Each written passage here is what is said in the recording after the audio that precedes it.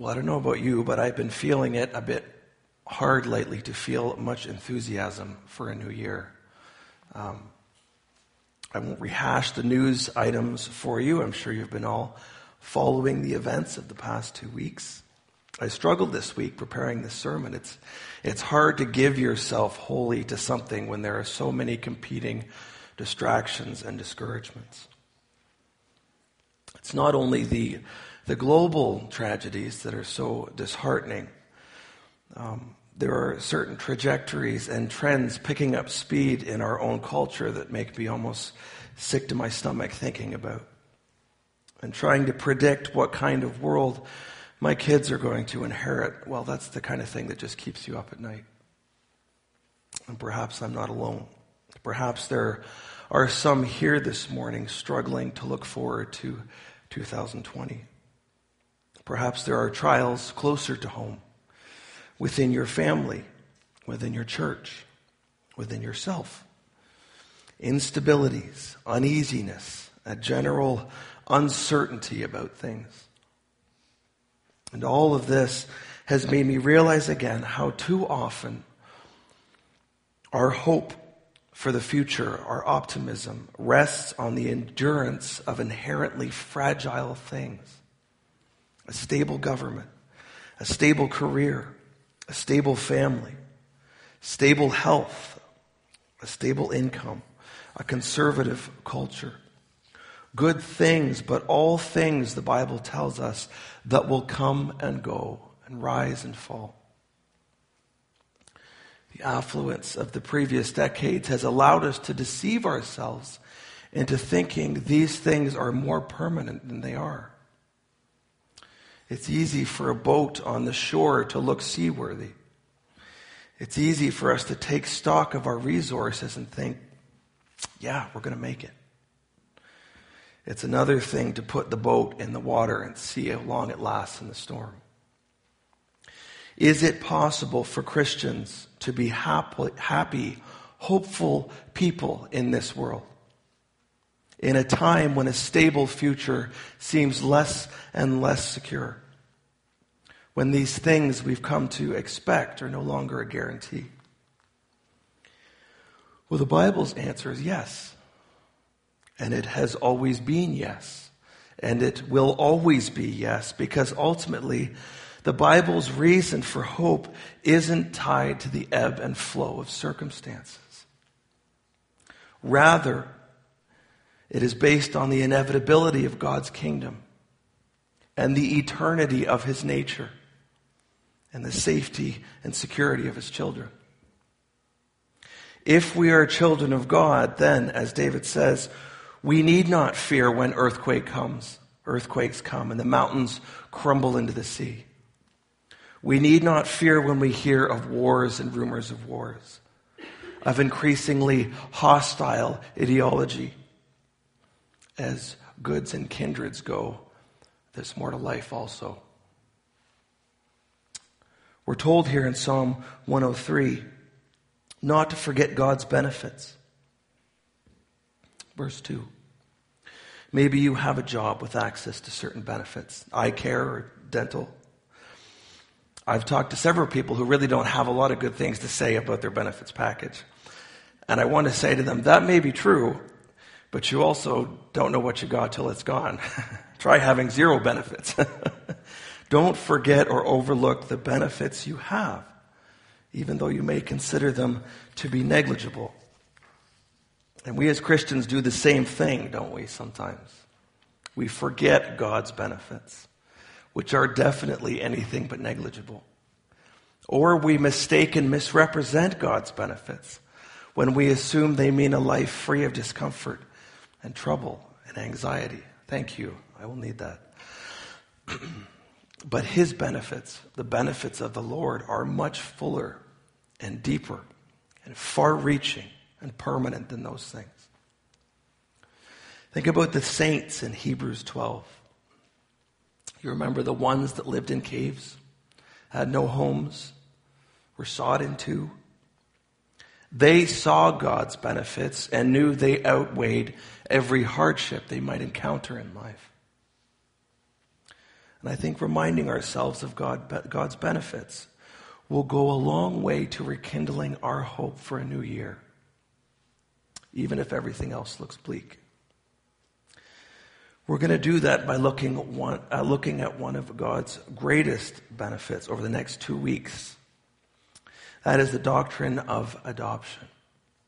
What is doctrine? Well, doctrine, in the way I'm using it here, is an articulation of the Bible's whole teaching on a certain subject. And you might be asking yourself, what good is doctrine in this day and age? What will it change? What will it do for me? It seems like a dusty, ineffective road back to hope. But doctrine is actually the foundation of all of our hope. It clarifies, helps us understand what is so good about the good news. Without clear, biblically substantiated truth informing and giving shape to our reality, we have nothing solid to build on. We're left with loose collections of thoughts, vague notions of things.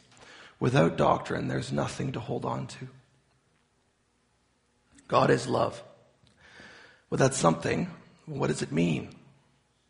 What does it look like? Well, as a doctrine, we could summarize God's love as that which existed from eternity and was finally demonstrated in God sending his Son to atone for sin. That's doctrine, and that's a much more satisfying meal. We're going to split up this, I guess I'll call it a mini-series on adoption between this week and next. And I've done that because there's an already and a not yet aspect to adoption. It's true Christians are currently God's children, but what that will finally look like is yet to come. We won't see it until the new heavens and the new earth. So this week we'll be looking at adoption, a status received.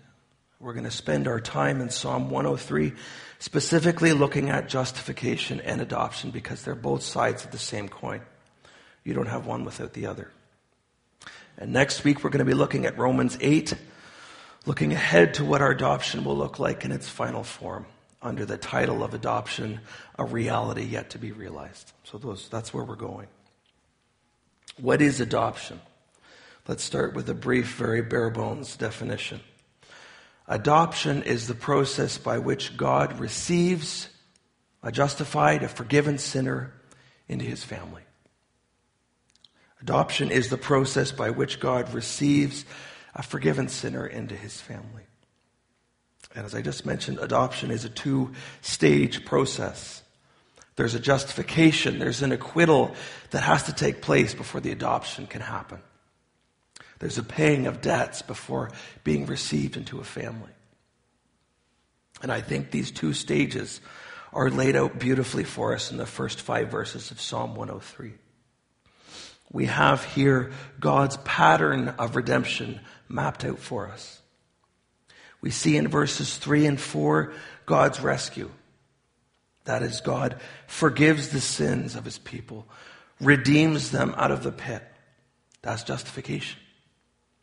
We see in verses 4 and 5 God's restoration to relationship. That is, that God brings his forgiven people into relationship with him, crowning them, surrounding them with love and mercy, making it so they soar like eagles rather than languishing in a pit. That is adoption.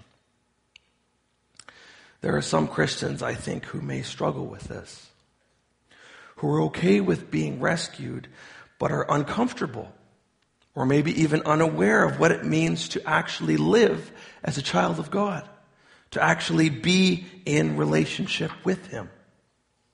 I was reading an article recently dealing with what some have called evangelicalism's idolatry of mission. The author says many Christians have unknowingly replaced the vitality of a life with God for the ego satisfaction they derive from a life for God. We are a group of people addicted to and obsessed with the work of the kingdom with little to no idea about how to be with the King. So you have a lot of professing Christians who look really busy and active and missional, and their actual relationship with God is totally impoverished. It's about an inch deep, if it's there at all. We need to remember that though our mission is important, absolutely, it is also incidental. It has to flow from the gratitude and maturity that happens as we are satisfied in the triune God, as we abide in the vine. So our two broad headings today will be rescue and restoration. And they correspond again to the two sides of the coin, justification and adoption. So let's look at rescue here. Verse 3. Bless the Lord, O my soul, and forget not all his benefits, who forgives all your iniquity. What is iniquity?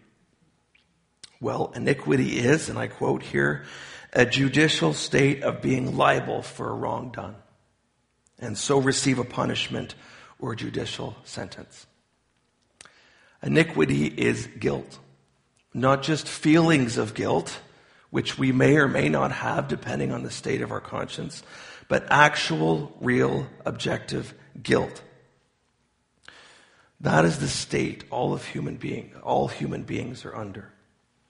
We have all broken God's law, and barring some kind of intervention, stand to receive the consequences of that law breaking. And the only path to pardon for that iniquity, for that guilt, is forgiveness by the one sinned against. You sometimes hear people talking about the need for more self-forgiveness. We need to be a self-forgiving people. And maybe there's a context where self-forgiveness might be relevant, but everything I've seen suggests there aren't many people who struggle with self-forgiveness, to be honest. And even if there were, the main issue is not whether we can forgive our own iniquities, whatever that means, or even whether we can forgive each other's iniquities, but whether God is the kind of God that will forgive our iniquities. That's the real question. Because our iniquity, our sin is ultimately against him. Maybe I've used this analogy before, but if I'm driving in the car with one of you, and you run a red light or a stop sign, you get pulled over by the police, how impressed is that officer going to be if I lean over and say, "It's okay, officer, we were talking, he was distracted, but he's forgiven himself and I've forgiven him, so don't worry about a fine, everything's okay." Not very. Why is that? Because yes, though you may have sinned against me by putting me at risk, your ultimate iniquity is against the Highway Traffic Act. It's against the laws of the province. You are under a higher authority than me, and that authority alone has the right to absolve or condemn you. And because God is the one ultimately sinned against, when we sin, only God has the authority to forgive our sin. But the really good news is right here in front of us. It's that God, the God of the Bible, the God of the universe, time and time again demonstrates himself to be exactly that kind of God. The kind of God who forgives all our iniquity. Not arbitrarily, because remember, sin is costly. Without the shedding of blood, there can be no forgiveness of sin. The animals that were sacrificed as part of the Old Covenant system were an example of that costliness, but just an example. Because unwilling, unaware animals are never going to be sufficient to take away sin. That's very clear. Not only do they fail to deal fully with iniquity, but they also fail to fully illustrate the full extent of God's love and mercy to us, which is shown at its clearest through the cross. That's where we see it at its brightest. As God takes the cost of our iniquity on himself. He settles the debt to its last penny. Its last nickel, I guess we'd say. What do we call all of this? Well, in a word, in a doctrine, we call it justification. And if you're unclear about what justification is or does, you will yawn away the privilege of adoption. That's why a lot of the older Christian writers were always talking about sin and how bad and how deep and how pervasive it is. Because they knew that until people realize how bad things really are, they won't care about a solution. But let's move on. God's rescue does more than simply remove our debt. It deals with the disease of our nature. See, he heals all of our diseases. Verse 3. Stain, stench, wounds, sickness. The Bible uses all of those terms as synonyms for sin. The torment that sin inflicts a soul with is a real thing, even though we aren't always aware of its devastation, of what it's doing behind the scenes. In Psalm 32, David talks about how his sin made him feel as if his bones were wasting away, as if his strength were being dried up as by the heat of the summer. Just as the symptoms of a serious disease are obvious, so we have verses like those in Isaiah 1, where the disease of sin is referred to as a crimson and a scarlet stain on a white garment. Their damage can only be hidden for so long. In acknowledging sin as a disease here, in verse 3, David is acknowledging that sin is more than just a mistake or two. Rather, it's a part of his nature. Behold, he says elsewhere, David, I was brought forth in iniquity, and in my sin, and in sin did my mother conceive me. Isn't it interesting how when we respond to a situation, wrongly to a situation, we sometimes say, sorry, that's not like me, or that's not really who I am. Now that might work if it's actually the first time you've done that, but how often do we have to do something before we just have to reach the conclusion, wow, this is actually just who I am? You may have heard of total depravity. There's another doctrine for you. What it doesn't mean is that we're all necessarily as evil as we could be, or that we're incapable of doing any good things. It does mean that our whole being is in a state of spiritual death. That is why so few want to admit what all the evidence is pointing to, that we are sinners in need of a Savior.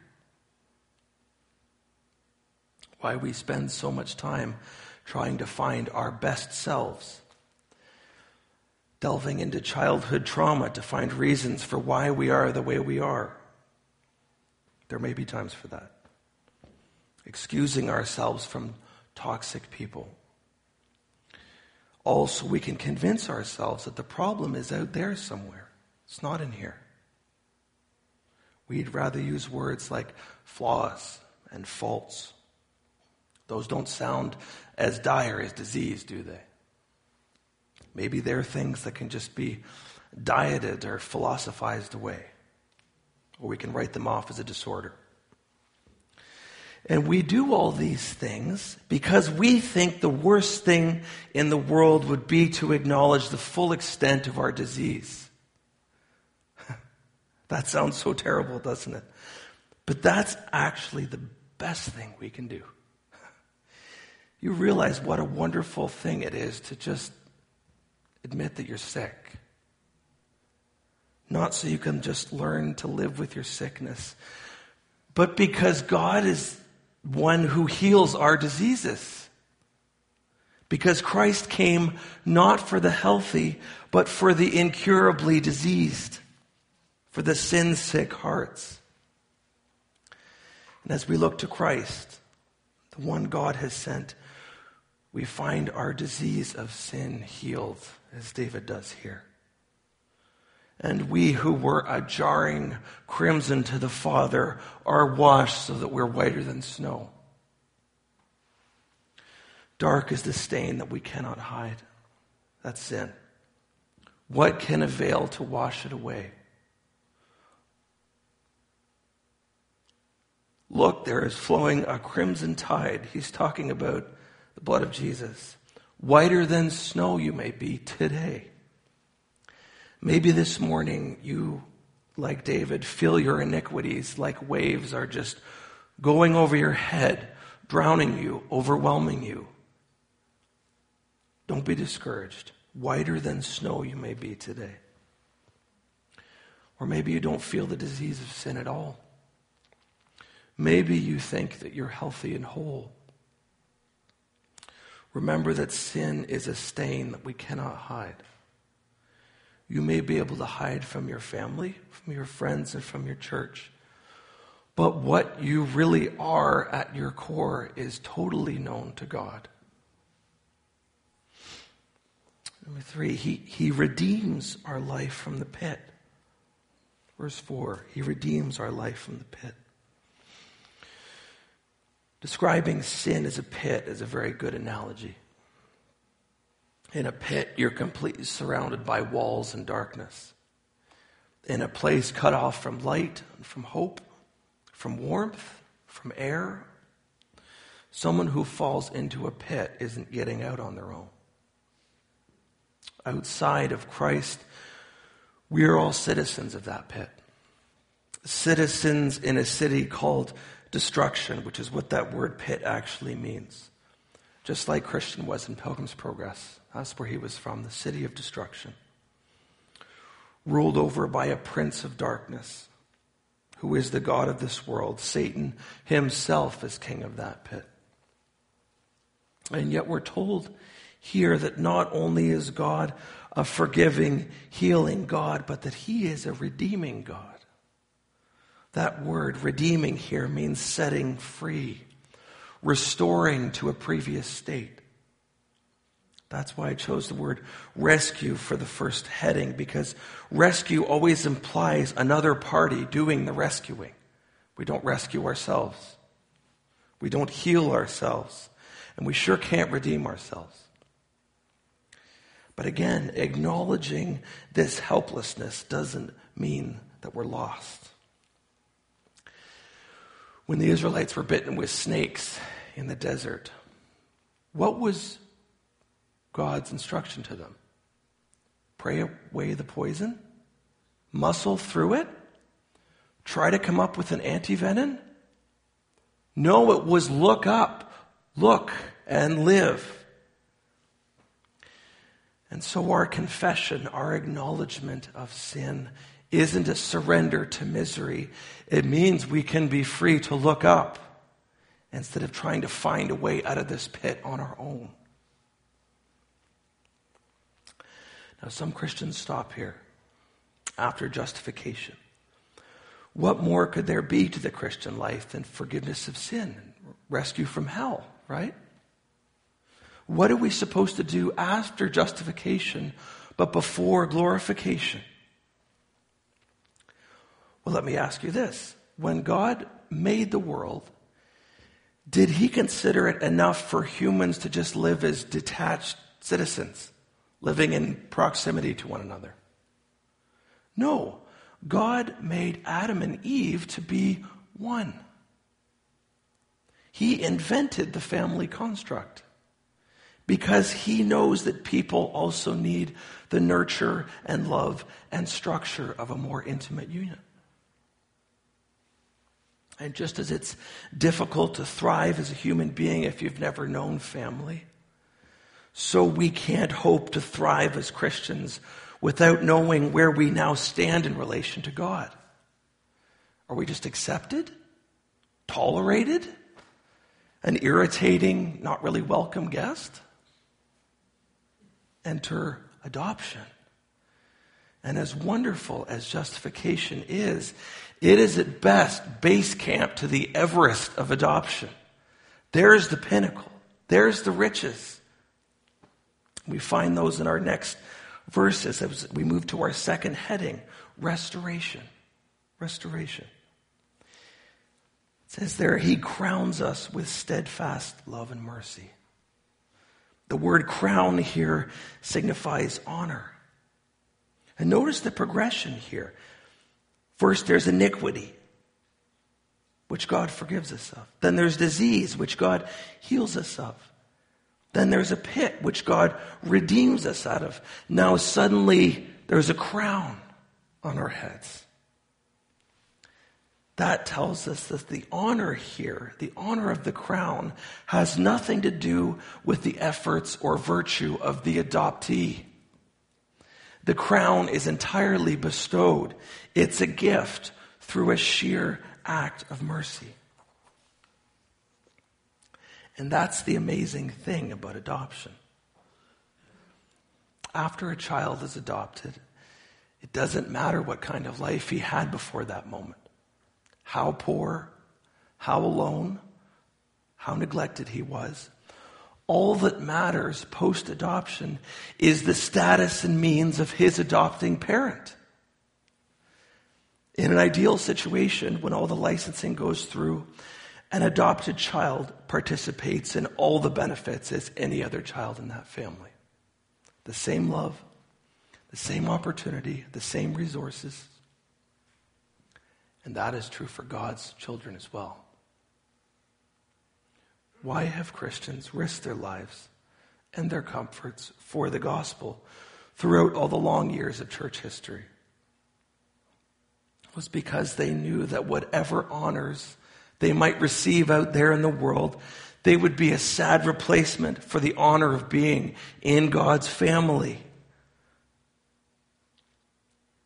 The word crowned here also suggests something completely encircled, surrounded, enclosed, hemmed in, so protected that that person can never be lost. That is the steadfast love and mercy of God for us. It is a love that originates from within the Godhead. That's the only reason it can be steadfast. If it was a love dependent on the faithfulness of its object, we would have a lot of reason to be discouraged. It's a love that began before the foundation of the world. A love that will continue into eternity. A love that will never waver or burn dimmer as more of our flaws are revealed. It's a love that will never lose any of its sheep. And God's mercy, God's steadfast love and mercy. What are the reaches of God's mercy? What will he not give to rescue a sinner? Well, he gave us his son, the most precious thing to him. And if he gave us that, we probably shouldn't doubt that his mercy will extend towards us in lesser things, should we? We always need to remember that, don't we? Sometimes circumstances happen in our lives that make us wonder whether God has forgotten to be merciful or whether his discipline is all we'll ever know. But if you start with cross-demonstrated mercy, well, that's a mercy. It's a whole lot harder to doubt, isn't it? Moving on, he satisfied us. He satisfies us with good things. You get hungry when you're trapped down a pit for a long time, don't you? There's nothing to eat. Maybe you find some mud or some straw, some dirty water. But no one is going to eat any of those things and say, wow, great food down here. 5 stars. And yet we do that, don't we, sometimes? We take little sips of our sin and the little scraps of pleasure the world offers us, and we acclimatize to the taste of it. Get used to the emptiness. Get used to the disappointment. Convince ourselves that things in the pit really aren't that bad. But our adoption into God's family is an invitation into satisfaction. In his house, in his fellowship, there is a banquet prepared. We don't sit at the edge of the family circle looking in, hoping we'll get thrown a few scraps. We don't show up only to realize that God's hospitality was vastly exaggerated. No. We've been listening to an audio drama of Oliver Dickens' classic as we're in the van to and fro from various trips. It's actually quite grim, the original unabridged version. Just following the sad life of this little boy who's shuffled from one bad situation to the next. What always hits me the hardest is the neglect of those who are supposed to be treating him like family. You know, Oliver might get a scrap of meat left out for the dog or a crust of bread if he's really good. That isn't like God's family.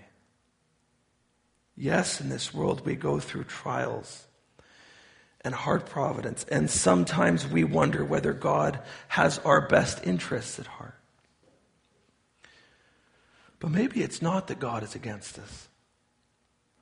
Maybe it's that God's best for us takes a much longer and deeper view. Maybe God's best is preserving us from those things that would have destroyed us had He allowed us to have them. Maybe the world events happening around us are working to encourage us to take a second look at the foundations we're building on. Reassess whether our one foundation is Christ, who is the one good thing, the preeminent benefit, the thing which shows up everything else for the comparative mud that it is. Finally, what's the result of our new undeserved status as God's child? Well, it says in verse 5 that our youth will be renewed like the eagle. There will be a lightness, a freeness, an energy matched by an eagle in flight. Oliver was so happy when he was eventually adopted by Mr. Brownlow, wasn't he? To never again know starvation or the misery of loneliness and orphanhood. To actually be a little boy without constantly worrying about survival. What joy then for the Christian to know that even if everything else is taken away from him, he is hidden in Christ. Safe in a refuge, preserved for an inheritance that will never fade away. Doesn't matter what's on the news. Doesn't matter how inevitable a war. Doesn't matter how dire the climate. Doesn't matter how angry the crowds get. We can be jovial. We can laugh loudly. We can shine brightly. We cannot be cynical and always assume the worst. We can give ourselves entirely for the good of others. Not because we're reckless or irresponsible, but because we're children of God. Can I encourage you to enter into the riches of adoption? Scale this mountain with me. A few of us were talking last week about the funerals of some Christians and about how sometimes as much of the gospel as you get in them is that they were nice people and they trusted in Jesus to forgive them of their sins, and they were now in heaven. And those are wonderful things, don't get me wrong. But I really hope that the legacy of your Christian life is more than that. Were you satisfied in Him? Did you live out and take hold of the privileges and benefits of your adoption? Were you someone full of hope because of your family status? Or did the substance, the full measure of the Christian life just sit on a shelf somewhere? Well, you just went back to the pit to eat some mud. Spurgeon says, our sin deprived us of all honor, and a bill was issued against us as traitors. But He who removed the sentence of death by redeeming us from destruction restores to us more than all our former honors by crowning us anew. Shall God crown us, and shall we not crown Him? Up, my soul, and cast your crown at His feet, and worship him who has so greatly exalted you, as to lift from you the pit and set you among princes. Maybe the greatest resolution we could make for a new year is to resolve to live in our privilege as God's children. Surely that would result in greater power and effectiveness in our Christian lives. Let's pray.